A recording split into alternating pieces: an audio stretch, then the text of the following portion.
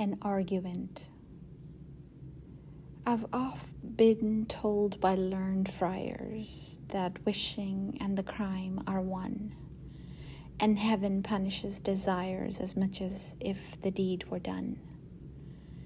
If wishing damns us, you and I are damned to all our heart's content. Come, then at least we may enjoy some pleasure for our punishment.